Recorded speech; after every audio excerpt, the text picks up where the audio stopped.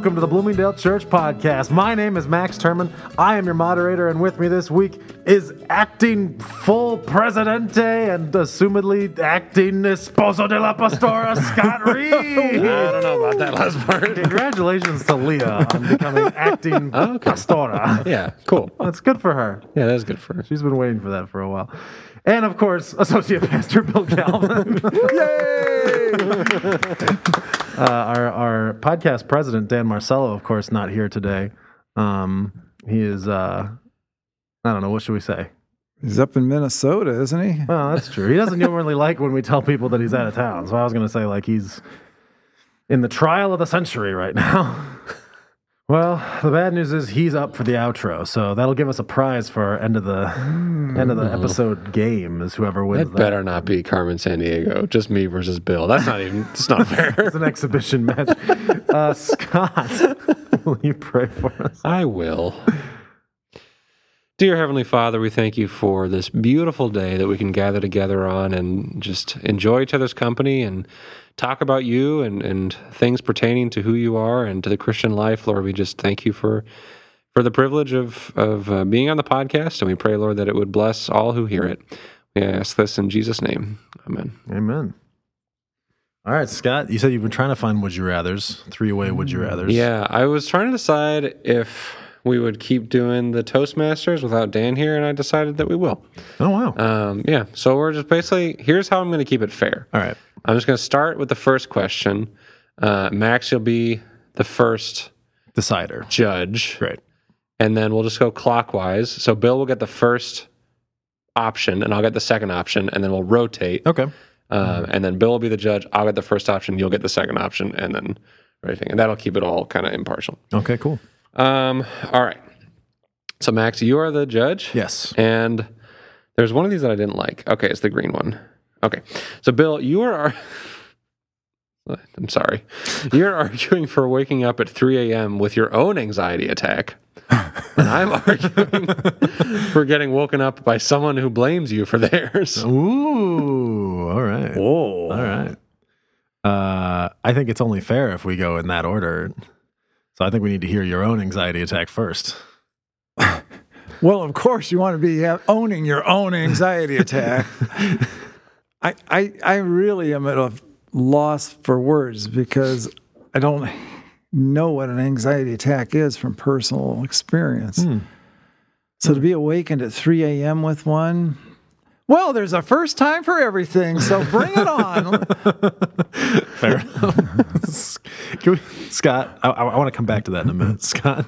I, too, have not been woken up by an anxiety attack, but I have been woken up by a roommate that just yells profanities in the middle of the night. It's not me. It's not you. It wasn't It's not me. Leah. Thank you. It was a different roommate from college. Good to clarify. You were also there, though. I was there. And I got to say, it's startling to get woken up by someone else having distress. Yeah. But I think it's much easier to recover from the distress or from someone else's distress and get back to your sleep than if it's your own distress when your heart's racing and you got to deal with your own anxiety for a while. Plus, they blame you for their anxiety attack. And I'm just going to assume, Max, you're a good person. You probably didn't cause their anxiety attack. They're just putting that on you. You don't need to take that. So you just go back to sleep. You let them deal with their anxiety. I'm going to, every time a client comes to me upset about something, I'm going to play back that 5 seconds. Max, you're a good person. This isn't your fault. I'm going to go with the optimistic choice, which I think is going with Scott's. My reasoning being that I think for most of my life, I would have believed the person. I would have felt responsible when they told me I was responsible for their anxiety attack, but I don't want to be that person anymore, and God is making me less that person every day. So I believe that it's quite possible that I can get to the point where I fully believe what Scott said, that it's not my fault. Even if they blame me, I don't have to believe them. Nice. Unless it actually is my fault, in which case I want to. Sure. So I think I'm playing this game wrong. I'm supposed to address this as you were the one. So you're having it? convincing me Yes. that you're convincing me to wake up owning my own anxiety attack. Okay. Yes. Yeah, I wasn't doing that. All right. Well, admittedly, you've still won a couple rounds. You still won a couple weeks. True. Doing it to yourself. I wanted to follow up on your statement that you've never, had like an anxiety attack or something like that. I wanted to ask you, you, in my mind, as I think I've made this joke on the show a couple times before, you are like the weather in that you pay no attention to criticism. And I think I've asked you this before, but I think it bears repeating, if for no other reason that I forget. How long has it been like that? And obviously, like, you do pay attention to criticism when it's real, and when it is meaningful and convicting. Okay. But all of the fluff that comes along with relationships of people trying to pin things on you, and you don't tend to fear rejection in my perspective. You're not, when we used to meet every week to talk about the young adults group, I would talk about a problem or something I was stressed about, and you would talk about sort of an analogy in your own history, and then you'd say, but I realize, it doesn't matter if they're, if they hate me, like that's more of a problem within them than it is within me. How long has it been like that?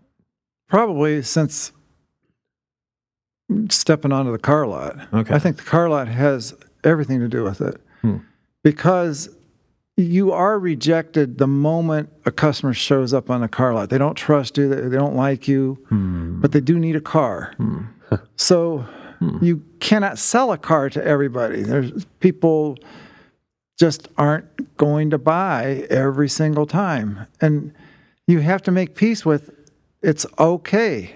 Don't take it personally. Even if they're cursing at you, don't take it personally. What they're really upset with is the whole system. And they're upset about they're not getting this car for $5,000 under invoice. You can't take it personally or you lose your mind. Wow.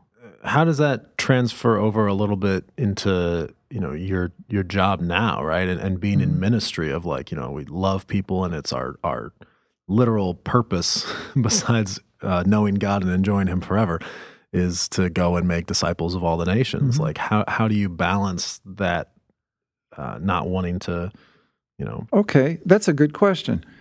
So let me use this example. I call or text. Now I start with texting before calling, but I do both.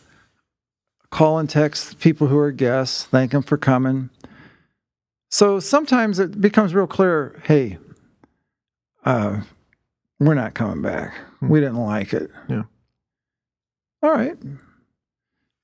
It's not like they're rejecting me as a person. They're just saying, we're not coming back. Sure. We didn't care for it. So there's that side where you just to say, yeah, don't take it personally. But there is the balance of, I really do want them to come. I want them to come back. I want them to come to salvation. But if you just internalize all that and you feel personally rejected every time people will say no to you, you become a basket case. And in the ministry, you would be a basket case too, because you always are recruiting people to help you with things too. And you're going to get plenty of no's. It doesn't mean they don't like you. It doesn't mean they don't like God. It just means they don't want to do it or they can't do it. That's what it oftentimes is. They just can't do it. Yeah. They don't have the time. Thank you. That's just so interesting to me, because I feel like, especially as I mentioned, like trying to be less like this, but if somebody said like, oh, like we didn't like it, we're not coming back, my immediate thought would be like, okay, what could I have done, right? Or what do I need to do today to make sure that no one ever has this opinion again, this experience again, right? And that's how you get into that anxiety trap of like, okay, every moment that I'm not trying to make this so that no one ever walks into this church and then walks out and doesn't come back again, right? Making sure that doesn't happen again. Every moment I'm not working on that problem, I'm wasting time. Like, and you've talked about boundaries before and stuff like that, but I really admire your ability to stay focused on not yourself, to not let it become about Bill Calvin and what Bill Calvin can do to change things, but it's about the Holy Spirit, and it always is. It is just kind of comical how much rejection you get in life. And I think this also helps me. If you think the people are talking behind your back, you're probably wrong. They're probably not even thinking about you at all. And that's really the way I've lived my life. Yeah, they're not thinking about you anyway. Don't worry about it. All right. Well, on to the next this has been the Bloomingdale Church. That segues very nicely into this next question. Bill, you're the judge. You're the talk behind I'm arguing for running out of toilet paper in a public restroom. I can see how that really connects. Yeah. That's very And similar. Max, you're arguing for running out of toilet paper while at a date's apartment. Ooh, all right. I'm at a date's apartment. Yeah, I'm going to put this in the category of like first date. I know it doesn't say that, but like, I have to assume this is someone that someone you're like, stops being a date when you're in a relationship. yeah, exactly. You don't say that's my date. Exactly. I'm glad we're on the same page. Unless here. it's to a Who do you want to stranger. hear from first, Bill? Well, let's hear Public from you, restroom? Scott. All right. Fair enough. Well, we live in an increasingly insular and individualistic society. I think this is all the more true with COVID over the last year. You know, we're all wearing stop laughing, Max. I just can't take you're so prepared. Like you spent the whole Bill's entire talk about anxiety. You were like writing out your speech. I was trying not to think about it, but I couldn't help it. Anyway, and this is even more true, I think, with COVID over the last 14 months or whatever it's been. You know, everyone's wearing masks. Everyone's been cooped up inside. I think we're all a little bit more afraid of other people than we ever were. And we were pretty afraid of other people to begin with because of social media and all of that stuff that has been just growing over the last decade or two. So what better opportunity for you to break down those walls of social isolation, reach out verbally, of course, to the person in the stall next to you and say, hey, can I have some toilet paper? I like that. Hand just under the stall wall, just grasping. You get toilet paper and you get a new friend. It's a win-win. I think 3 out of the last 5 weeks, there's been some sort of toilet paper-based question. I mean, there's a lot of material there. Apparently not in your Not in stall. the public restroom. Well, I think it was Bill Calvin who famously said, God abides in the truth. And I think ultimately, if you're on a date, you're hoping that date turns into a relationship. And if this date is going well, you want to know, I can be honest with this person. I want to share in truth with this person. I don't want to hide anything. I don't want to be afraid that I'm keeping secrets from this person. And so what do? You say, I am out of toilet paper. And this is the make or break moment, right? We cut out 2 to 7 months of relationship, and we get right to the heart of, can I tell you I'm out of toilet paper or can I not? And if your date freaks out and says, how could you run out of toilet paper in my apartment? It's their fault. Sure. How could you not be more prepared? So this is the trial by fire that honestly, I think if it doesn't happen, maybe try and make it happen, right? It's a nice little shortcut that you should work into any budding relationship. Toilet paper out the window. Listeners, if you've just started a relationship, tell them you're out of toilet paper when you're at their apartment and see what they do. And see what happens when they walk in and there's a full roll of toilet paper right there. Well, they're not going to walk in. You're still going to the bathroom. Maybe they are. There's a lot you can that's learn bad. from this interaction. You get out of there right now. Anyway, that's me. That's the Max Terman promise. Relationship advice with Max Terman. All right. Well, I selected Scott. As What? the winner of that one. You've got to be kidding me. 2 for 2. You've got to be kidding me. Why? Bill loves making Because new friends. honestly, I found that whole argument, both of them, so confusing. Come on. Nice. So wait, why did you choose Scott? I guess I was just less confused. And I also like the image of the hand under. That was my joke. Well, you thought it because It brought back good memories. When I was in college, our school mascot was a hand No, reaching under the stall. was a man who was a Mongol. Okay. Oh. And I don't mean Mongolia from Chinatown. I mean, You mean he was Mongoloid. what? Yes. What does that mean? Oh. What's Mongol? Those are the people that have a little bit larger heads and their eyes. Is this like Or a a little bit wider. disease, or is this like It's a birth defect. Okay?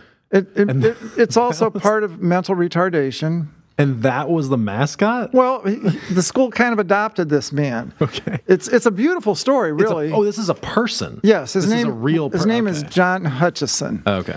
And he was a paper boy, and his mother and father were school teachers.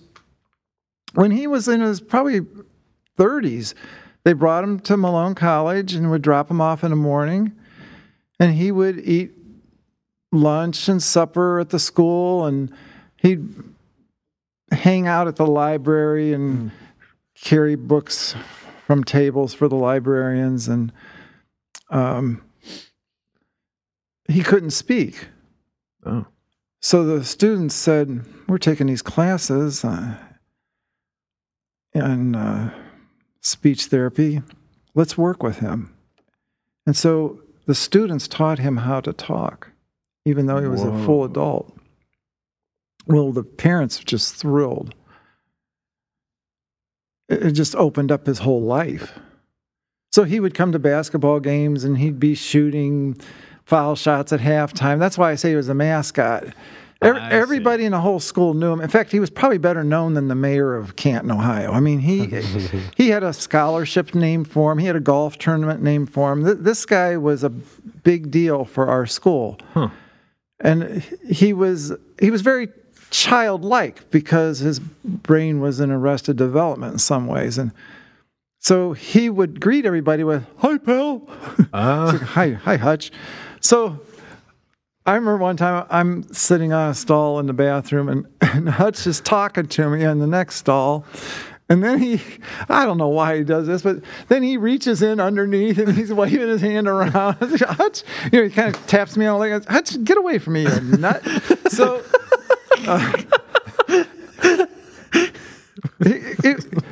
everybody liked him. Yeah, You couldn't help but like the guy. Including you. Yeah. Oh, yeah. Even if not. Well, I have a real heart for mentally retarded people because my sister is this way.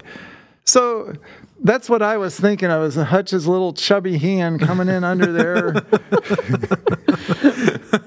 talking to me while we're both on the made a friend. potty. Yeah. I think every single one of these questions we got to stop and talk to Bill about. Well, I have a story. I'm sorry, I've got so many stories. I love it. I love your story. My brother listens to the show, and he's like, when they talk about the Bible, it's great. But the reason I listen is for Bill's stories.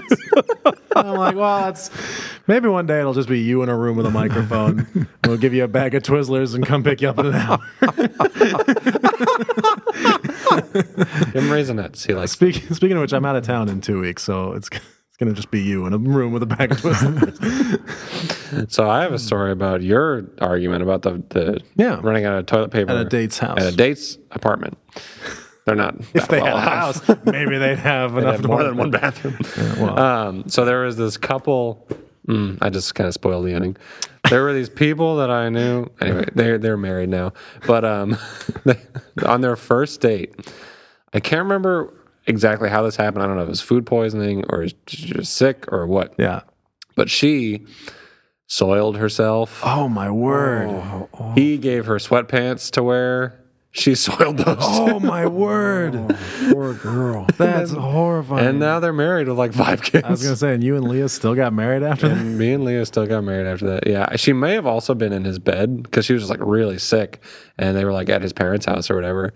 And yeah, so she just had a lot of accidents, including in his pants. I and can't believe I think in his bed. She and then lived through that. Yeah. That's just the most. And then they got married. I mean, they've been married for probably like, I don't know, 15, 20 years. I don't know exactly, but a while. Wow. Oh, great. So, but his kindness came through. Yeah, well, yeah. Yeah. I mean, you got a guy to stick with you through that. He's a good guy. Yeah, lock him up. It's actually a relative of mine. Sure. Is it? Well, we can't possibly say. No.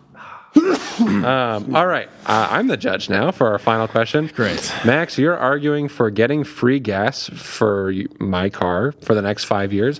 And Bill, you're arguing why I should, instead of getting free gas for the next 5 years, be exempt from speeding tickets for life. Now, you're arguing why Scott should be exempt from speeding tickets for life. As opposed to getting free gas for the next 5 years. Oh, it's just for the next 5 years? Yes. Okay. So, Max, I would like to hear from you first. I would prefer if I didn't go first, but I will. I guess the easiest way to put it is, right now, gas prices are spiking, right? I'm not an economist. I tried to be. But now I run a podcast for a church. Anyway, Big step up. that's a joke. I never tried to be an economist. But the point is, gas prices are spiking right now. You and Leah, you guys love road trips, right?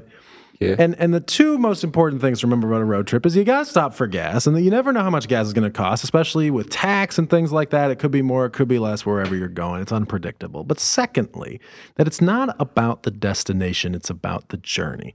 And if you're speeding everywhere you go, how are you going to enjoy that landscape? If you're blazing through Kentucky, not a lot of landscape around here. If you're blazing through Kentucky at 180 miles an hour in your Nissan Juke, how are you going to appreciate God's creation? All right, Bill. I think you should have the no speeding tickets for life over the gasoline because, let's face it, gas-powered cars are going to be dinosaurs. You're going to be in an electric car, but they're still going to be passing out speeding tickets. So I like the no speeding tickets. That's really good. That is really good. If it was gas for life, Right.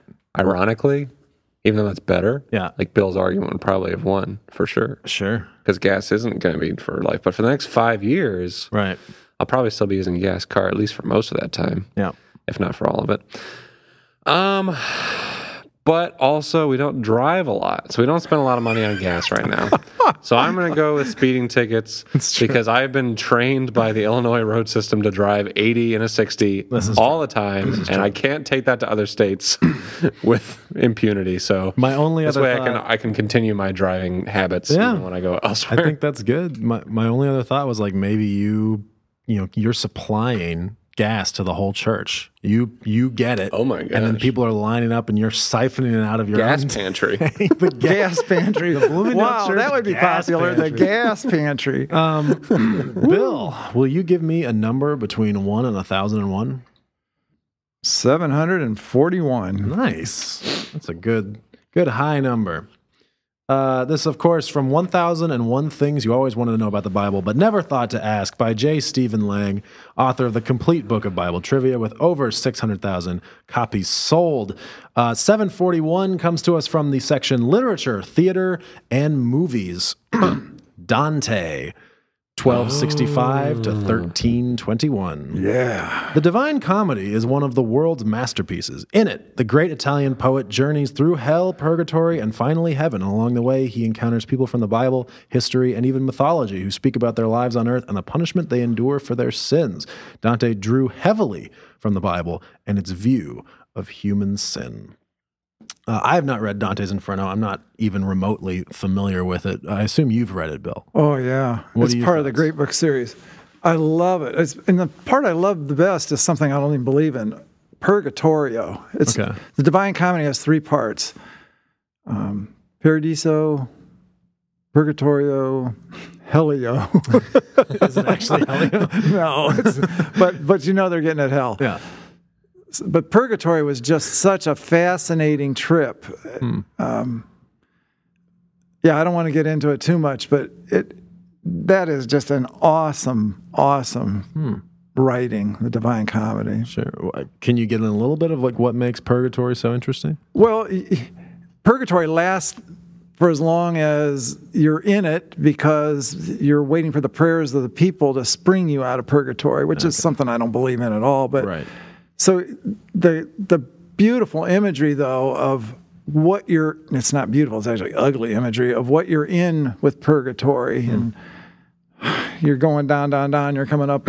And Virgil is your guide. Okay. Virgil of the Virgil's Aeneid fame. Yeah. He is the one who's guiding your boat through purgatory. I just remember being really impressed with it.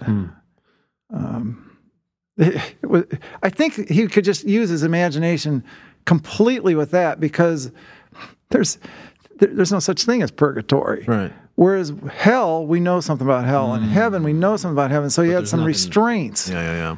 But it was just wild imagination with Purgatorio. That makes sense.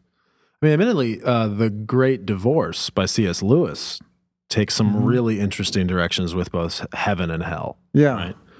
And manages to do that. And I'd highly recommend reading The Great Divorce, especially the first half is really, really good. Especially if you can read it with Laura Schmidt explaining it to you. Because grab Laura Schmidt. She taught a class that's right. to young professionals using that book. Got to lead with that. And without Laura, I would not have had any idea what was going on. And then it was just like she unlocked the door, and I was like, oh, this is making sense now. Sure. Well, shoot, I hope I understand what happens in The Great Divorce. I did not. I read it, and I thought I was okay. You probably were, but I wasn't. I really wasn't. I hope I am. Scott, have you read The Divine Comedy? I have not. Okay. But I have seen Dante's House. Ooh. Oh, cool. In Florence, I think. And yeah. And it has a plaque that says Dante Alighieri on it. And I think the date he lived. And that's it. Nice. You know what makes The Divine Comedy just a breakthrough book? What? It was the first time an intellectual wrote in a language other than Latin. So he wrote this in Italian, and it just became a bestseller. Now, this is before the printing press. So it becomes a bestseller because people could read Italian and they liked it. It just made it feasible for the common man to read something awesome. Sure. Whereas up to that point, and even after that time, if you were really going to be taken seriously, you had to write in Latin. Right. To write in German or French or something like that, you're just a boob. You know, Sure. Why should we even read this? You're not educated. Yeah. Well, you mentioned last week, you brought up that greed was one of the seven, was one of the deadly sins. Mm-hmm. Now, the 7 deadly sins aren't explicitly referenced in the Bible, right? It's They're all mentioned, but it's not like a list like the Ten here Commandments. are the 7 like deadly sins, Right. So where does that come from? Catholic Church, I think. Mm-hmm. I think you're right. Sure. And they are deadly. I mean, nobody's saying, oh, come on. They're not that bad. Sure. So what is the value to you of like the 7 deadly sins as an idea, right? As a Protestant, as a CMA believer, right? What is the value of having them sort of demarked as the 7 deadly sins to you? I think really just to highlight that sin is so much like cancer. It'll just ruin you. Yeah. And Yeah. you've got to really pay attention. So and greed would be one that people would just kind of push off. It's like, it's not that bad. It's not that bad. Yeah. Lust. Well, it's not as bad as me acting out. Okay. Anger. Well, it's not as bad as me punching people out. Well, wait a minute. These are deadly sins. They're not just kind of okay sins. Yeah.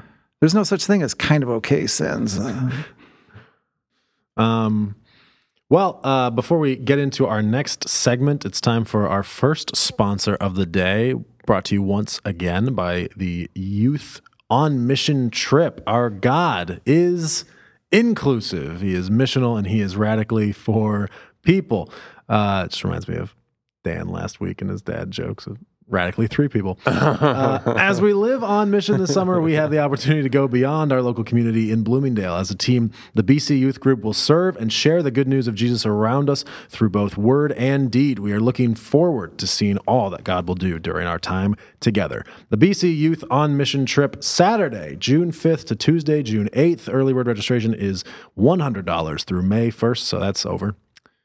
I think it got extended to the 27th. Terrific. For more information and to register, visit bloomingdalechurch.org/onmission2021. This Sunday, we in the United States are celebrating Mother's Day. Mother's Day is actually an international holiday. 93 countries are going to be celebrating on Sunday, as well as South Korea on Saturday. What's the smallest country celebrating on Sunday? Well, I'll get to that. Okay, you better. Smallest geographically or by population? Either one. Or by stature? Least important. Least shortest, fewest letters. The least important country is. I will look it up. It's like El Salvador, Guatemala, and Mexico are celebrating this Monday to buy me time to look up whatever Scott asked me to look up. Bill, you have a very special part of the service this weekend set up, right? Yes, I'm looking forward to this service. I always thought it was bizarre that pastors, who were almost always men, would get up and preach about motherhood on Mother's Day. You think, all right. So we're having 4 esteemed women from our church who are mothers speaking, and they're integrating their motherhood, and a mother from the Bible. So one of the ones I'm looking forward to is Lexi Brocker is going to be speaking about those subjects, and her mother from the Bible is Ruth. And Lisa Nikki McGon is going to be speaking, and her mother is Elizabeth. And Judy Malachi is going to speak about the mother Mary. Okay. And Donna Freeman's going to speak. Yeah. And she's speaking about Hannah. I'm really looking forward to this. I got to read Donna's today, and it's terrific. Wow. Yeah. As a quick aside, I don't know how to work this in naturally. I can't guarantee this is the smallest country that's celebrating Mother's Day on Sunday, but St. Kitts and Nevis, officially known as the Federation of St. Christopher and Nevis, is an island country in the West Indies located in Leeward Islands chain of the Lesser Antilles. It's the smallest sovereign state in the Western Hemisphere in both area and population. Nice. And they're celebrating Mother's Day on Sunday. How big is it? It's I have the national anthem here I can play. Yeah, let's do it. Why not? Stand by. It's 94.6% Christian. Hey, 1.5% Hindu. let's visit. We're taking a podcast road trip. By area, it is 101 square miles. By population, it is 52,441. Wow. Yeah. So that means if it were a perfect square, it'd be like 10 miles wide and 10 miles long, right? That's right. That's crazy. I know. That's so small. It's so small. Bill ran that far today. Well, yesterday. Yeah. Today was a cross-training day. Scott, you're talking about Hannah tonight at the Young Adults group, right? I am. Did you see my email? I did. I read it too. Someone looked at my email. Can you explain Hannah, who she is as a biblical figure? Hannah is Samuel's mom. Okay. And what are you talking about tonight? Largely prayer, actually. Okay. Yeah. I knew I wanted to focus on a mother in Scripture because for those of you who don't know, or if you forgot, because I'm pretty sure we probably mentioned this months ago when we were plugging the Young Adults group all the time, we do like a companion Bible study with what's happening in the service that weekend. So each week, this was much easier in like Lent because we were just going through specific passages. Now we're going through like characters, so it's a little bit more complicated. But this weekend, we're kind of taking a hiatus from the King series for Mother's Day. So I had to figure out something else. So I wanted to do something that was related to a biblical mother. And I thought Hannah was a good one because I feel like compared to Elizabeth and Sarah and Mary and Ruth, like she's not as well known. Yeah. So I thought it'd be an interesting kind of different take. And so then I was just reading it earlier today with Leah, and something that really stuck out to me was the general story. If you're unfamiliar, it's in 1 Samuel 1, and basically there's this man whose name I don't remember, and he has 2 wives, and one of them is Hannah, and the other one is Peninnah. And Peninnah has a bunch of kids, and Hannah has no kids. But the husband loves Hannah more, and every year they go to, I forget exactly where it is, but it's the place where Eli the priest is. And they offer sacrifices, and the husband shows his love to Hannah by giving her a double portion of the meat, but Peninnah, who the Bible describes as Hannah's rival, like mocks her and basically brings her to tears because she doesn't have any kids.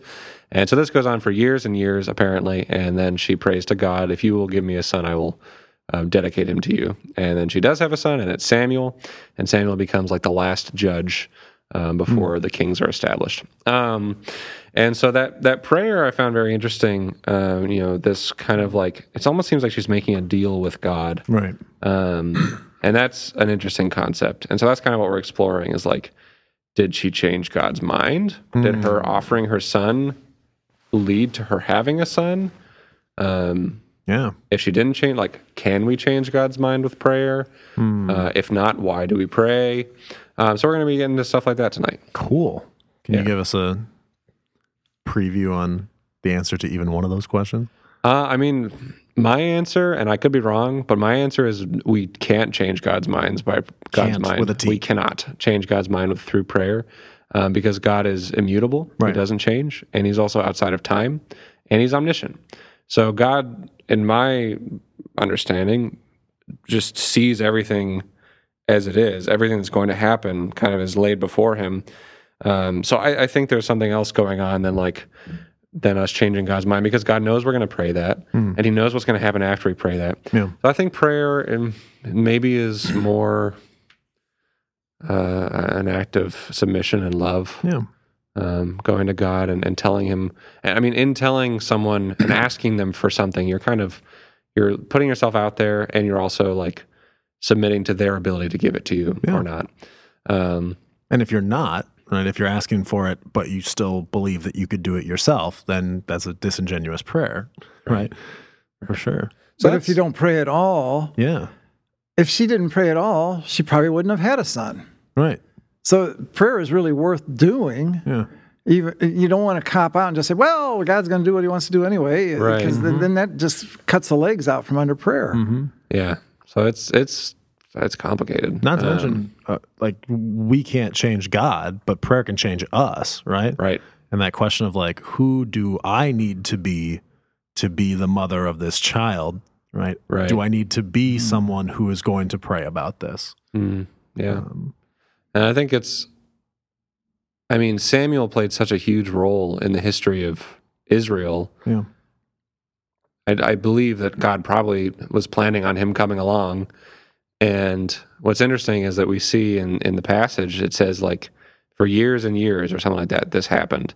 And then once when they had finished eating. So my understanding, just kind of from reading that passage, is that for a long time, she really wanted a son, but it took her years and years before she actually brought it to God.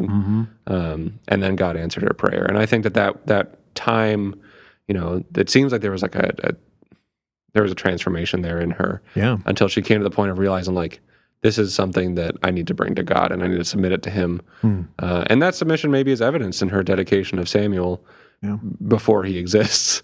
That she's saying like, there's nothing I can do. This is going to only come from you, God. Yeah. So I'm bringing it to you. Yeah. And my son belongs to you, whether he exists or not. True. So yeah, there's a lot to it. So that's kind of like where I think I stand. Sure. I mean, it's clear that we're supposed to pray.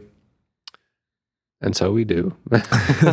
and God says, a lot of times he says in Psalm 37, I think it is, take delight in the Lord and he will give you the desires of your heart. We're going to talk about that tonight. Yeah. And also like, Jesus says, whatever you're asking, my name will be given to you.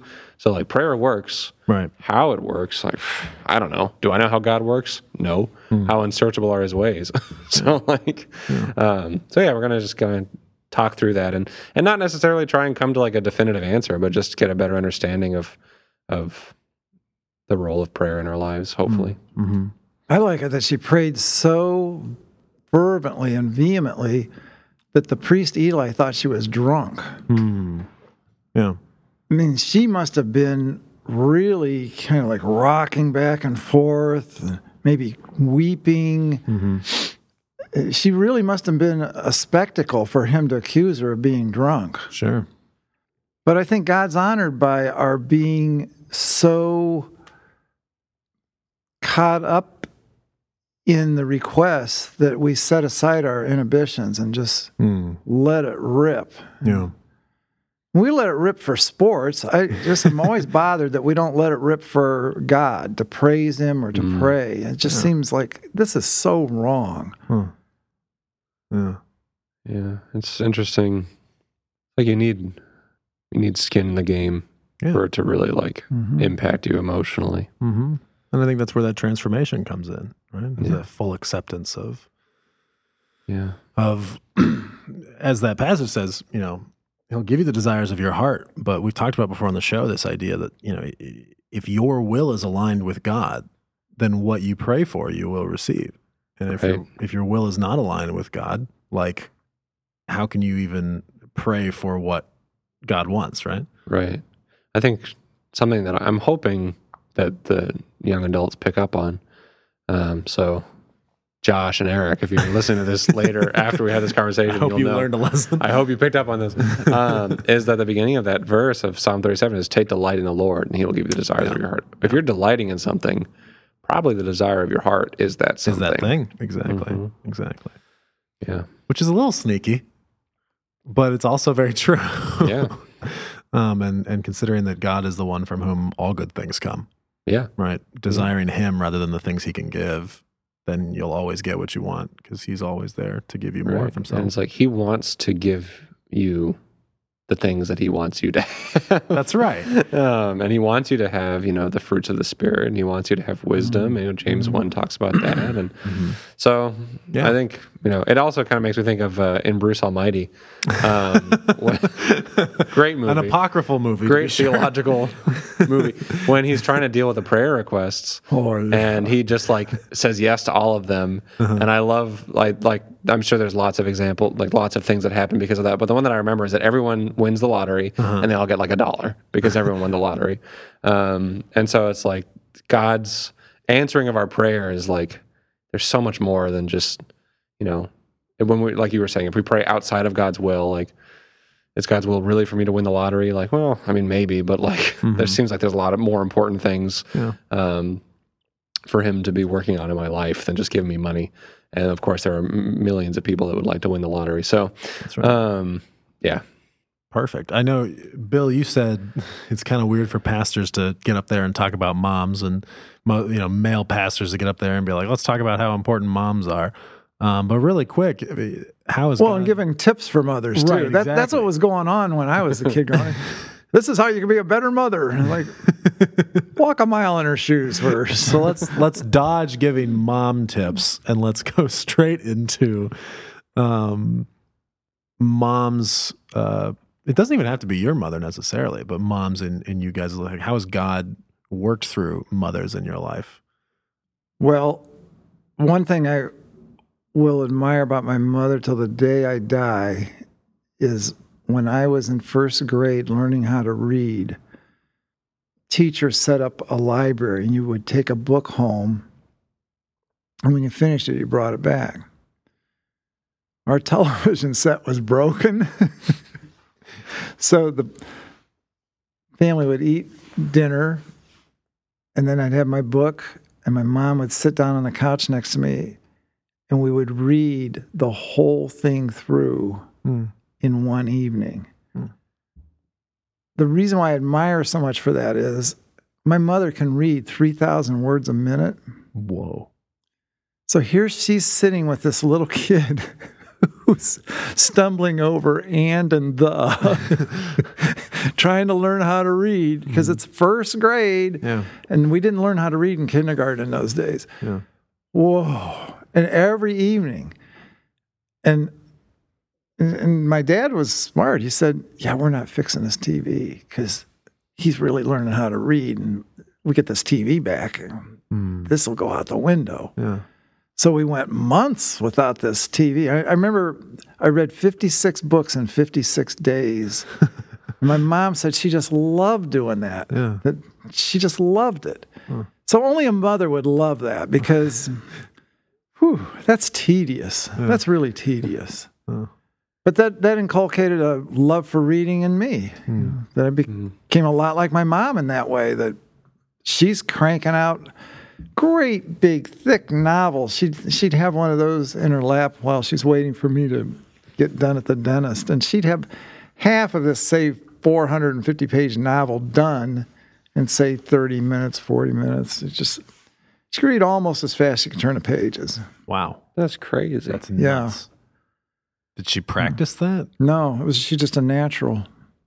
She's the kind of person they study to see how can we all read faster. And the number one lesson I learned was all of us, meaning all of us who are not reading 3,000 words a minute, our eyes keep going back. We don't trust that we've really caught that word, and we keep going back with our eyes.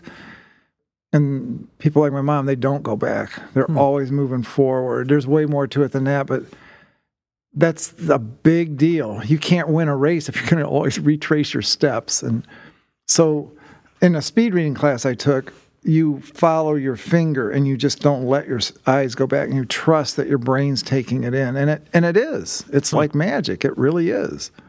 Wow. But I can't read 3,000 words a minute. Sure. That's always my issue when I'm trying to read things as I go back and I like reread because I want to make sure I like really comprehend. But there are these things, you've probably seen them, Max. Programs, I guess is what you would describe them as. And they basically just like, they just show a word at one word at a time. But it's like, however many words a second. It's just like one word. You just look at the screen and it just like like the dog ran up the hill, and you just look at it. And as long as you don't blink, it's incredible. You can really increase your reading comprehension speed because you can't go back. It's a little stressful. In college, it's free. You can basically feed it whatever you want. In college, for Christian thought, that was how I read most of our articles, and I read a C.S. Lewis biography that way as well. It was just shows you one word at a time, and you just stare at the center of the screen, and you just read the word that appears, and it's just flying by. But So you could put your own book in that machine? Yep. You just feed it whatever. I mean, it has to be so it was like a PDF. I could copy the text and put it in, and I had a PDF copy of the C.S. Lewis book. But yeah, it was amazing. It was the fastest I've ever read, that's for sure. It was exhausting. Yeah. So in the old days, before there were computers and PDFs, or indeed electricity, they literally had machines. I took 4 different speed reading courses. Here's one that didn't work. You sit at the desk, and there's a machine, and the light, just a thin light that covers a sentence or two, comes down the page of the book. And you have to keep up. And you can keep speeding it up. And so you're speeding up your rate of reading. That's kind of genius. So it sounds like, oh, this is great. The problem with it is, as soon as you're back in the real world and you've got the book and the whole room is lit, you're just reverting back to your old ways. You don't have that light moving for you. Yeah. So it didn't really work to do that. I mean, doing what I did in college didn't help me read faster normally. Yeah. That sounds like it would just wake me up at 3 a.m. with an anxiety attack. Trying to read. And you'd blame me. I did wonder, who is waking you up at 3 a.m. with an anxiety? Someone's coming knocking on your door. Hey. Let's get into Topic of the Week. Topic of the Week this week is brought to you once again by the Families Group. Have you ever wondered how to put the Bible into practice as a family? Have you, Bill? Nope. Pretty self-evident. Or maybe... Sorry, Dan. Wherever you are, I hope you're listening. Have you often asked yourself, what does God expect from me as a parent? Scott? Oh, every day. The book of James is very practical and pulls no punches on how we're supposed to live and act as followers of Jesus. We will be watching short videos and participating in discussions on this short but incredibly meaningful book of the Bible. As usual, there will be jokes, quizzes, memes, random prizes, and more. The Families Group, Sundays from 9 to 10 a.m. in the Common Grounds. For more information, find Dan Marcello. Well, I'm there this week. You were there? Yeah, Ray Anderson and I are the teachers this week. What are you going to teach? On overcoming temptation. Cool. Man, Ray Anderson and Bill Callen, best parents ever. How many kids have you two raised together? Like 42 or something. Ray has lots of kids. Yeah, I've got my 2. I've only got 2. He's got 40. Yeah. For the topic of the week this week, we're talking about music. Music has seemingly been a core part of our faith always. The first song shows up as early as Exodus 15. And there's plenty of poetry in the Bible before that. And seemingly, music is a core part of all human societies, or at least many, many human societies, almost all. So, let's start off in talking about music. I want to talk about, I've got a broad range of things I want to talk about, and it's already 2 minutes over when we're supposed to stop. So we'll see how this goes. But Bill, I wanted to ask you, just to kind of kick us off, talking about songs that, and we'll get into this definition as well, because the last time we talked about music, we talked about like art and like the difference between like secular art and like, is there such a thing and whatever. Bringing music that brings glory to God in an explicit fashion. I think I'm almost safe in defining it as that. Over the years, whether that's worship music or music that is intended from a Christian perspective. Right. Bill, do you have favorite songs from over the years? Oh, yeah. Like what? Well, the entirety of Handel's Messiah. Okay. Bringing glory to God. It's so moving. Sometimes I remember being at Moody when they were doing Handel's Messiah with their choir, and tears are just streaming down my face. It's powerful. Man, I'm sure we're going to be using that one in heaven. I mean, it's so that's my all-time favorite. Sure. I've got others I like, and inevitably they become it's hymns because I guess the choruses are just too short. So I can think of one Negro spiritual though that really is a standout song for me. It's called "I'll Fly Away." Okay. It's really about heaven. One glad morning when this life is o'er, I'll fly away. I just love that song. Is that a spiritual? I didn't know that. So those are two that come to my mind. For sure. I'm sure Scott's got a catalog of 1,000. Scott, favorite songs? Oh, man.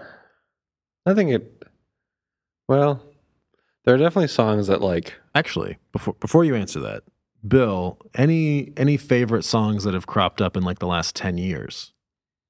Any songs that like have come out in the last 10 years? That one, I think I'm not sure I have the title right. 10,000 Reasons? Yeah. What a great theological message. I don't particularly care for the tune. Sure. But the message is just so powerful that it carries the tune. Yeah. Okay. Sweet. Sorry, go ahead, Scott. No worries. So something that's interesting about me is that, like, I've learned this about myself in relation to other people as I've gotten older, that, like, certain people, and Max, you're one of these people, I think, like, really, when they listen to music, just, like, intrinsically soak in the lyrics. And that's not me. Like, I'm all about the music itself. And so, like, music is what really grabs me usually. Yeah. That being said, it is very important to me that the worship songs that I listen to are true. Yeah. And the lyrics are good. I mean, one of my all-time favorites is "Great Is Thy Faithfulness." Oh yeah, I love that one. And there are a lot of hymns that I really love. Why "Great Is Thy Faithfulness"? I think the melody is beautiful. The lyrics are just really, really powerful, and they encompass like a really cool range of things, I think. And also, it's one of those songs that, like, when you sing the chorus, as you will with a song that you've been listening to, you know, when it just kind of springs to your mind, like it's like a good foundation for you to have, like, you know, when you go through a challenging time, or when you face something that's difficult. I think that oftentimes, if you're a Christian, you know, worship songs and worship lyrics are going to kind of come to mind. And I think, you know, saying, you know, "Great is thy" or "your faithfulness" is just like one of the best things that you can have come to your mind when you're going through something challenging. Just remembering, you know, that God is faithful. Yeah, it's a really good one.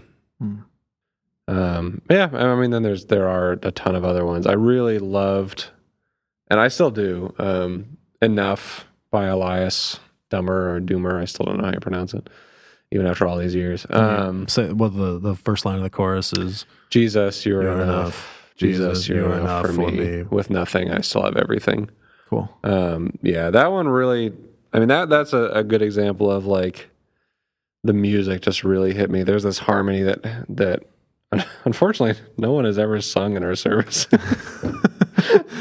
Probably I'm trying my hardest. But it's like, it's over top of the "I still have everything." And so the melody goes like, "With nothing, I still have everything." And the chorus or the harmony goes, "I still have everything." And Elias is singing the melody, and this woman is singing the harmony. Just, I love it. This is your chance, listeners. Learn your part. Learn your part. Come in and sing it with me. So I love that one. I mean, I've got a small collection. I actually went explored some more of his stuff, and I didn't like it as much as the stuff that I have. But I've got maybe 20 or so songs by Bebo Norman, are just phenomenal. Yeah. I mean, I've not bragged about, but like talked about, bragged on, whatever. Michael Card's Christmas album a million times. That's so good. What else? Oh, yeah, there's a lot of good stuff. I feel like there's something that, whatever. So we've touched on this a little bit, but, what makes, especially to you, Scott, because I'm certainly a lyrics person. That's the thing I hear, right? I appreciate the beat, and I especially appreciate drums quite a bit.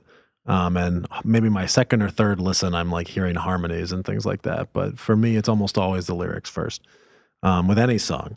And that can be quite depressing sometimes, or very boring, depending on the song. And so from your perspective, right, a musical perspective, but also from a lyrics perspective, and I don't know where you land in that camp, Bill, I imagine more in a lyrics persuasion.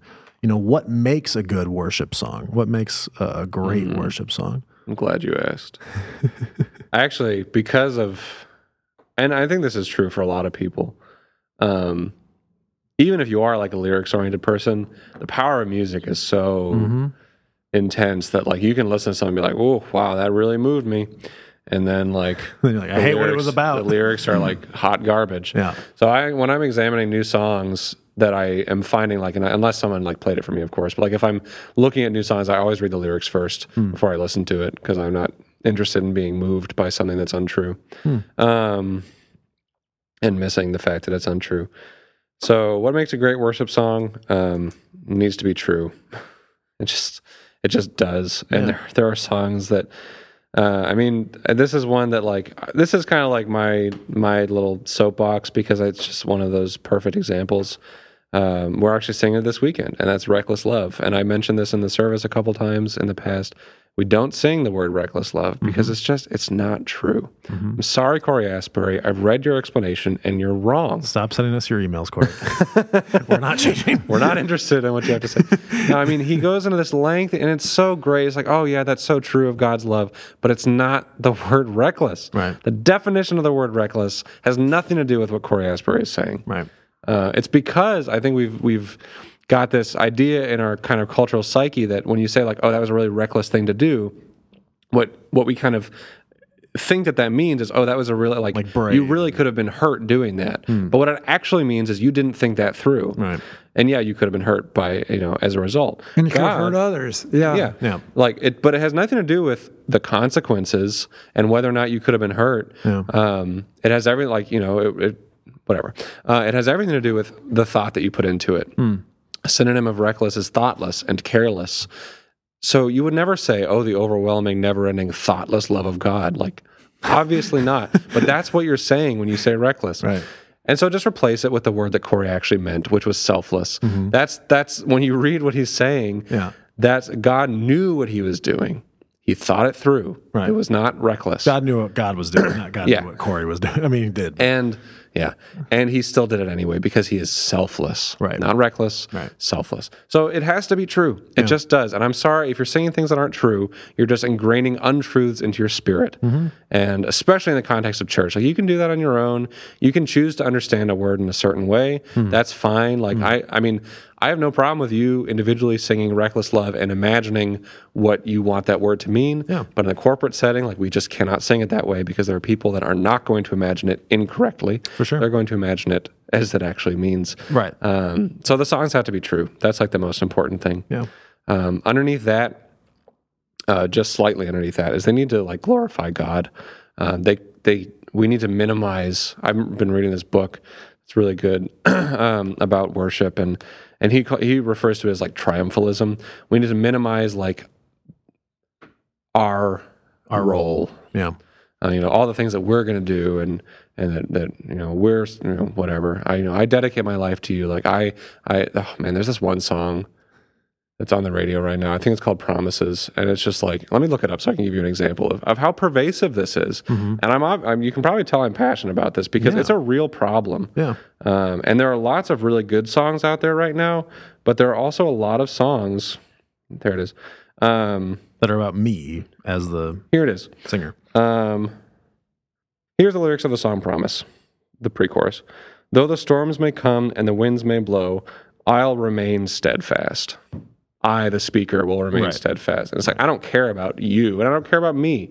And it's such an easy fix. You'll remain steadfast. Like, come on, people. It's about God. It's not about you and what you're going to do. So that's another super important thing. Sure. Bill? What? Yeah, I remember easily 15 years ago reading an article in Christianity Today about how Christian music has become so personalized. You keep finding the word me over and over and over again, and it really does detract from the message. Sure. Because it's just another form of selfishness.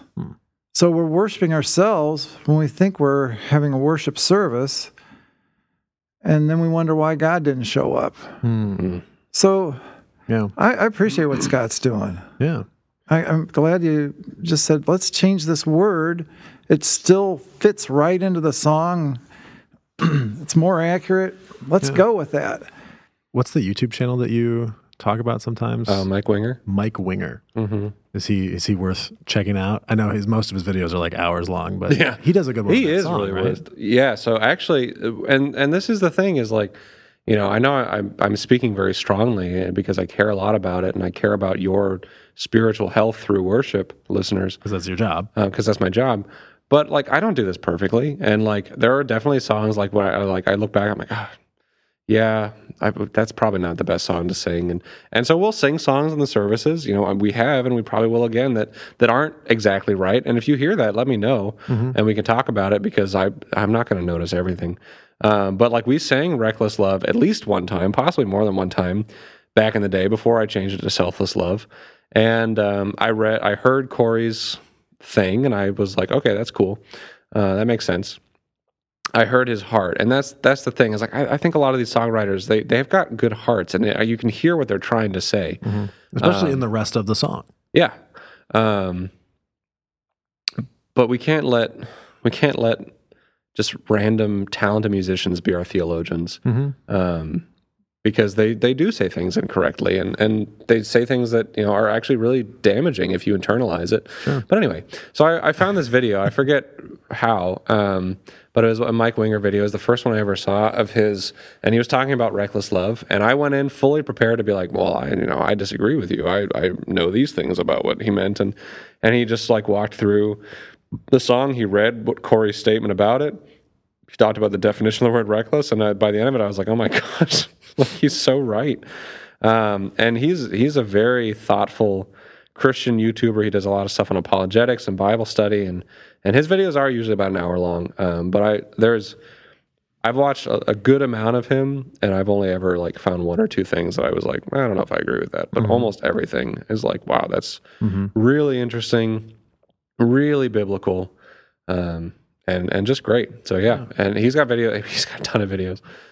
So if you're ever looking for answers on tricky things, like he's definitely a great resource. Now let's move laterally a little bit, because you mentioned sort of this on your own time kind of thing, right? Obviously, like within the domain, and this is something that got brought up on the Thursday night worship stream and things like that. There's worship music that is very explicitly aimed at God, and there's also autobiographical and narrative music that is meant, the thing that I've been listening to lately is the album by Reliant K, and a lot of those songs are autobiographical or narrative, and they're not specifically about God. They're about a person's development of faith, right, and sort of the faith journey. And so those songs don't necessarily have a place in a worship service, because we're not here to sing someone else's story. We're here to worship God. That's the worship piece. So when it comes to music, sort of in our personal lives, and you talked about this of not He said, I'm not interested in being moved by something that isn't true. And without getting into again, it's a hot word, but like secular music yet, talking about Christian music in our own lives, right? The Christian music that we engage with. Talk a little bit about how that's different. How where's the room for music that's testimony, right? Or music that is Sure. honest about my personal feelings, right? Expressing those and people being able to relate to them as well. Sure. I think worship is glorifying God. It's not music. It's not singing. That's one of the ways we glorify God is by singing. And so I think there are a million different ways that you can worship. You can worship God when you're raking your lawn. I don't know how, but if you can glorify God in your heart while you're doing that, then you can. And so I think that there are plenty of ways that you individually can worship God through songs that aren't explicitly like praising God's name. And I think that that there's lots of different uses for Christian songs of a variety of types. And it's the difference, I think, comes in in the corporate setting. The corporate worship is different from personal worship, in that we're all doing it together. It's not about your personal experience. So we need to provide, as the church, we need to provide a worship service that is going to allow everyone to enter into it and to worship God. If we sang a bunch of songs, I don't know that these exist, but if we sang a bunch of songs that were like, Lord, thank you for freeing me from my addiction to alcohol, and that was the whole service, everyone who'd never dealt with alcoholism would be like, I can't worship through this. This isn't, I can appreciate that my brothers and sisters, and I can I can praise God for what he's done in their lives, but I can't sing this truthfully because it's not my experience. Sure. So the worship service is a different beast than just kind of personal worship, and it has different rules, so to speak. Sure. Should those rules apply to our own personal lives and our own personal taste in music? I mean, I think it's really important that we do be discerning about what we're listening to, especially when it's under the guise of Christian music. Because when you listen to secular music, I mean, this is kind of between you and God. If he convicts your conscience of what you're listening to, then it's sinful. But that's, again, that's between you and him. But when we listen to Christian music and we just it's really easy to assume oh, this is true because it's Christian. And that's dangerous if it's not true. And if you're basing your your belief system and your theology on the lyrics of these songs instead of on the scriptures, that can become a real problem. So I think that's something just that we all need to be aware of, is we need to, even if you're still listening to it, enjoying it, and kind of, like we said a couple weeks ago, taking the meat and spitting out the bones, that's okay. You just need to know. You need to know which parts aren't true. I think that's really important. I don't know if we have time to get into this, but I'm interested in your perspective on music taste, right? As you've been a pastor for 140 years and counting. And you are a lover of many musics, as far as I can tell. Okay, how, when it comes to personal music taste, and as Scott's talking about this idea of having God convict you of the content of whatever it is you're listening to, what does that balance look like for you, and also for just people in general, believers in general? Well, your first question 15 minutes ago was what comes first, the music or the lyrics? And typically it is the music for me. I can't even understand the lyrics for the kind of songs I like. Intense rap. Well, rock. Right. Rock from the 60s and the 70s. I don't think they wanted anybody to know what they were saying, because it was putting the message out there in such a way that the kids would get it, but the government wouldn't, because there was a lot of anti-war, Vietnam War songs, but it went deeper than that. It was also pro-drugs and pro-sex, and Sure. they were just coming out with such a radical message. So as a kid, and even as an adult, I loved the tune. Yeah. And even though it's in iPod form, it's right directly in my ear, I still haven't figured out what some of these lyrics are. I don't have no idea what they're saying, but I still like the song. Yeah. Now my real concern is, can I run to this song? Because some songs, they're wonderful, but they're very difficult to run to. Yeah. Is they're too slow or too... There's just something about like Mariah Carey's Christmas album. I love that, but I can't run to that. So I like that kind of music. Sure. The rock. And So let me ask you this. real admirer of people like Chicago and Led Zeppelin and Sure. the Grassroots. So when you run to a song that, if there is a song that you run to that you can understand what they're saying, and it is at least mildly pro-drugs or pro-sex or whatever, what's the internal understanding there? And I can give you an example if you want. All right, yeah, please do. So Barry White, singer, All right. friend of the show. Yes.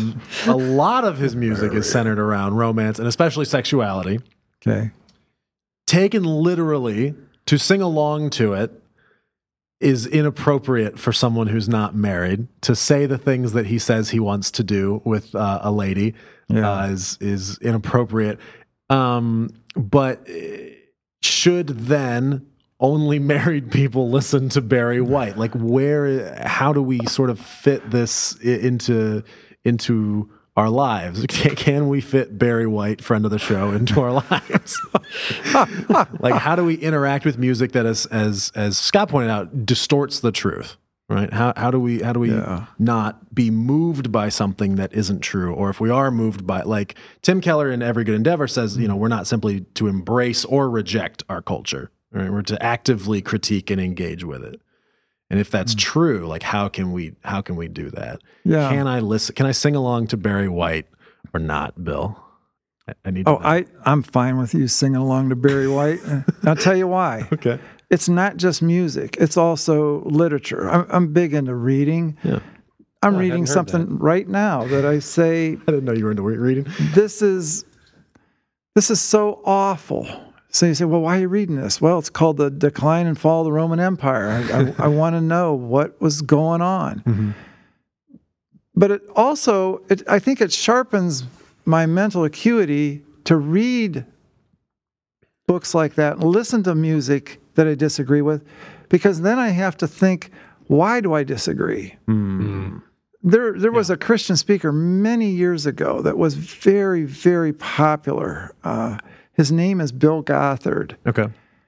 And he put on the Basic Youth Institute. And this is hard to fathom, but he would fill up the United Center, whatever it was called back in the 60s. He would fill it up. There'd be 20,000 people present. Mm-hmm. And what's he got? He's got an overhead projector with transparencies. Yeah. And you're there for hours at a time. Yeah. I mean, we're talking all day Saturday, and you've paid money to be there. I've listened to him talk, and I disagree with him all over the place, but I appreciate Bill Gothard because he makes me think. And I really admire him too. Yeah. So don't think I'm anti-Bill Gothard, but I think that's really what's best in terms of honoring God, is to say, I don't agree with this, but I admire what they were able to do. Musically. I mean, right now, I listen probably more to classical music when it comes to radio music. There's nothing that's even second place for me. It's classical because they don't play commercials. Right. Wow. I just have more and more admiration for the classical musician. And I learned last week how little money they make. I had no idea that they are basically starving artists, and the only ones that aren't starving, truly starving, are the ones at the very top. They're playing first violin for the Chicago Symphony Orchestra, but the other guys, they're just making a very modest living, and you think, oh, you're one of the greatest musicians in the whole world, and you're just squeaking by. Wow. Yeah. You got to really believe in it to live that way, and they do. So I get caught up in their passion and listening to them talk. It's just really, really impressive. The other thing I like about WFMT 98.7 on your FM dial is they play Christian music. They're not playing contemporary Christian music, but they are playing the classics. Yeah. And they'll play Negro spirituals, and they will play fabulous hymns that are done by, say, the Vienna Philharmonic, and you just say, wow, nobody else is doing this. Their repertoire is just as close to infinite as possible, because they'll say, this is from the 1959 recording of the Chicago Symphony Orchestra. Tell who the conductor was, and you think, oh my gosh, there's no end to this, because there's something like 1,200 symphony orchestras just in the United States. Whoa. So you don't have a bunch of repeats when you're listening to WFMT. It's very rare you hear the same song played by the same orchestra. It's pretty neat. Yeah. Sorry for going off, but just go WFMT. Glad you're in town. Listeners, if you'd like to be part of the show, you can send questions, would you rather, trivia quizzes, and music you'd like Bill and Scott to weigh in on to podcast. That'd be fun. At bloomingdalechurch.org. I would love a segment of just like we play a song and then we just talk about it. To podcast at bloomingdalechurch.org. Somebody who's listened to every episode of the show asked me last week, is that a real email address? My friends, yes. This is a real... People actually send us emails. We answer them on the show. Yes. Josh, for our closing segment this week, Dan is out of town, so we cannot possibly play Where in the Bible is Carmen Sandiego without him. So instead, we'll be playing a different game. What year is it? Ooh. I have got a handful of songs here, of worship songs, and you gentlemen will tell me what year they came out. And the closest will get a point. I'm trying to play something a little more in Scott's wheelhouse here. Boy, you aren't kidding. But I'll give you a hint. They range as the most recent. I can't tell you that, so I guess I'll just say they range for just about as long as you can imagine. Cool. You'll disagree with me on that point when it's over, but that's the I disagree with you now. Let's get started. We're going to start with one that we talked about today, "Reckless Love" by Corey Asbury.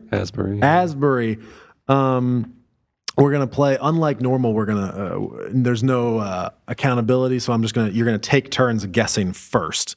Okay. And we're going to start with Bill. Bill, your guess for the year in which "Reckless Love" came out. 2017. And Scott.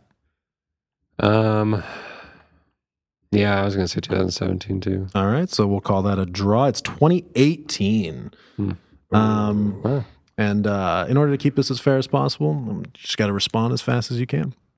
Let's moving on. "Sometimes by Step" by Rich Mullins. Oh God, man. You are my God, and I will ever praise you. I'll seek you in the morning. Freaking amazing song. Scott. Complete guess, 87. And Bill. 98. It is 86. Woo! So that one goes to Scott. Big points for Scott. I got to make a scoreboard here. I completely forgot to do that. All right. "This is Amazing Grace" by Phil Wickham.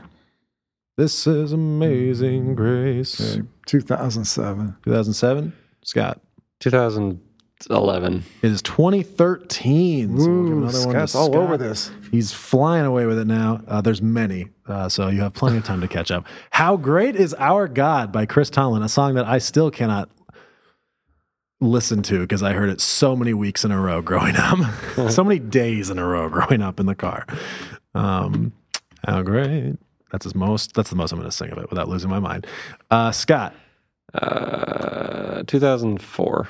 Bill. 1990. It's 2004. Wow. All right. Bill, that's not even close. That's 1990. I thought I was singing that in the 90s. Maybe I was. Maybe He plagiarized me. He plagiarizes everyone else. I get it, Chris. I forgot about our ongoing feud with Chris Tomlin. That's not his fault. It's not, but we've replaced him with Barry White, friend of the show. Blessed Be Your Name by Matt Redman. Blessed be your name. Right. That's how I'm going to give you time to think, because I'm going to sing one line from it. Sure. Bill. I say 1995. And Scott. 2006. It's 2002. Oh, so wow. another point to Scott. Bill, under That's the older impression than I that thought. every song ever made is from the 90s. Shine, Jesus, shine. Shine, man. Jesus, shine. I love this song by Maranatha Praise Band. It's Maranatha, ! Right. Praise Band. Scott. 93. And Bill.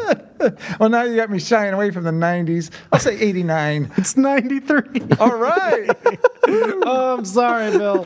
I've led you astray. Yay. Bill, you can win one of these. I'm good at something. You can win one of these. I know you can. I think it's amazing you're hitting them right on the He nose. has hit a number of them. Better is One Day in Your Courts by Matt Redman. I didn't realize he wrote this one as well. He wrote this and he wrote Okay. Blessed Be Your Name. It's crazy. Bill. 1998. And Scott. 2000. It's 1995. Hey. Big Bill points. was closer. And that was the money Matt ball. Redman's been around that's for a 10 long points time. for Bill. Matt Redman's been writing songs since the earth cooled. To God Be the Glory by Fanny Crosby. To God be the glory, great things he has done. Dang. If you want to hear more of that song, literally one more line of it, you can listen to 2 episodes ago. We're going to start with Scott because Bill was there. Gosh. I have no idea. Close. I told you. 60. 1960? Yep. Okay, and Well, I was there the Sunday she sang this for the first time at our church, Yeah. Lawndale Alliance Church. Now, Fanny Crosby. She was blind, you know. Fanny Crosby was. Yeah, She what? she was blind. This is no, sorry. So I'm amazed that you heard this for the first time. I think Fanny Crosby. I believe it was 1881. It was 1875. Okay, Oh. so that was big- my first choice. Okay. I Yeah, jumped he was away doing from a it. joke. He was doing a funny. He was doing a Okay. bit, and No, it was it really really good. was 1875. Yeah. Wow. I didn't know. Was she really blind? Oh yes, yes. That's crazy. Yeah. She wrote 6,000 songs. Really, what she wrote What was else is she gonna 6,000 do? poems. Somebody else would write the music. That's Okay. Okay. Let's do There Is a Redeemer by Keith Green. Oh. I didn't know Keith Green wrote this song. I figured it was a hymn. It's not.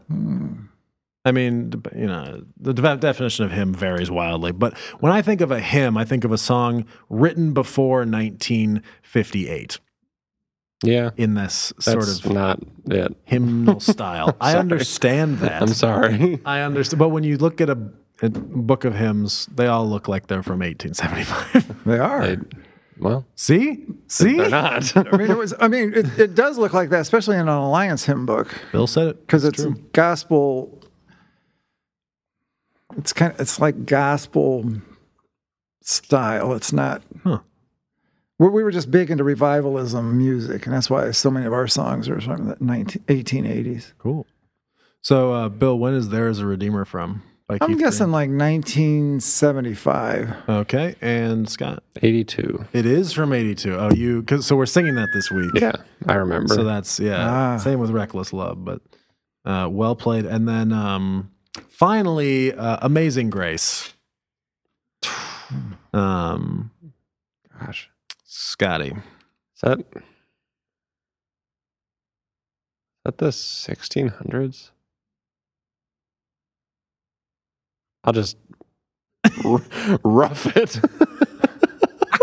I'm leaving that Thank goodness for editing. I guess I'm taking that. 1650. If Bill says I have to take it out, I'll take it out. I'm sorry, what could you say I again? said 1650. 1650. Listeners, if there's a jump cut there, it's because Scott, he didn't swear, but he accidentally said something very bizarre. Yeah, I don't know why I said that. Just popped out of his mouth. I think I was like, it was like between estimate and like, or like average. Because I meant like, rough it. Because I was thinking 1600s, but I don't know where. So I was just like, I'll just put it in the middle. Yeah.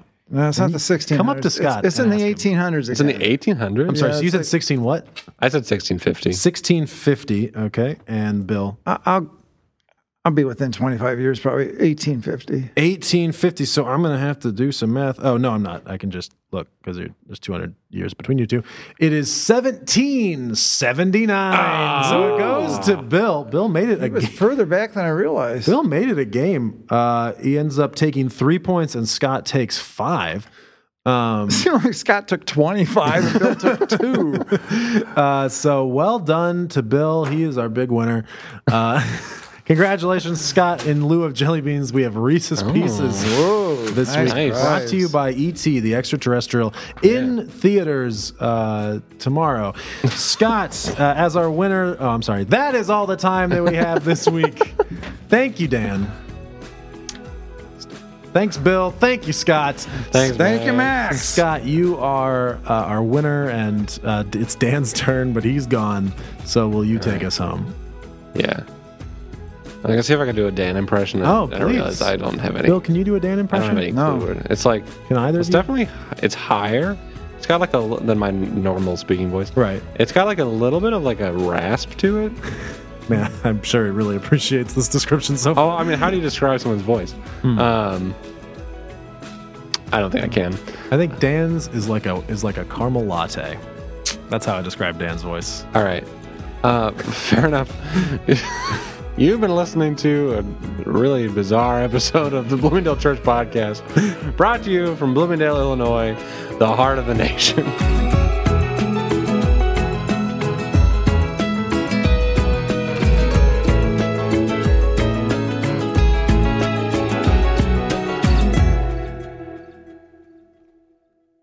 Okay, let me try. I'm going to try to be Dan. Okay. You have been listening to the Bloomingdale Church Podcast, brought to you from Bloomingdale, Illinois, the heart of the nation. That's pretty good too. The heart of the nation was The heart of the nation was really because he like really almost good. whispers it. He's like the heart of the nation. Yeah. The heart of the nation was, I'd say, it's spot on. Yeah, I wish I could do imitations. I always think that would just make preaching so exciting. If you had a guy doing imitations through the sermon, They're doing Jim Carrey. just anybody. Yeah. Can you do accents at all? Hello, Mrs. Cullen. What did you even say? This was a routine I would do with Nancy. I'd call her up at work. I'd say, hello, Mrs. Calvin. I'm out here in the parking lot. I have 100 gross of jelly donuts, and I need to come into your building and be able to sell these things because they're going to get stale. Please let me in. Please let me in. I have a wife and children to feed. So she's picking this up at work, and the secretary of church, Carol Moore, is listening to this in the next room and just laughing. It's so crazy. Yeah. Oh, man. Jelly donuts.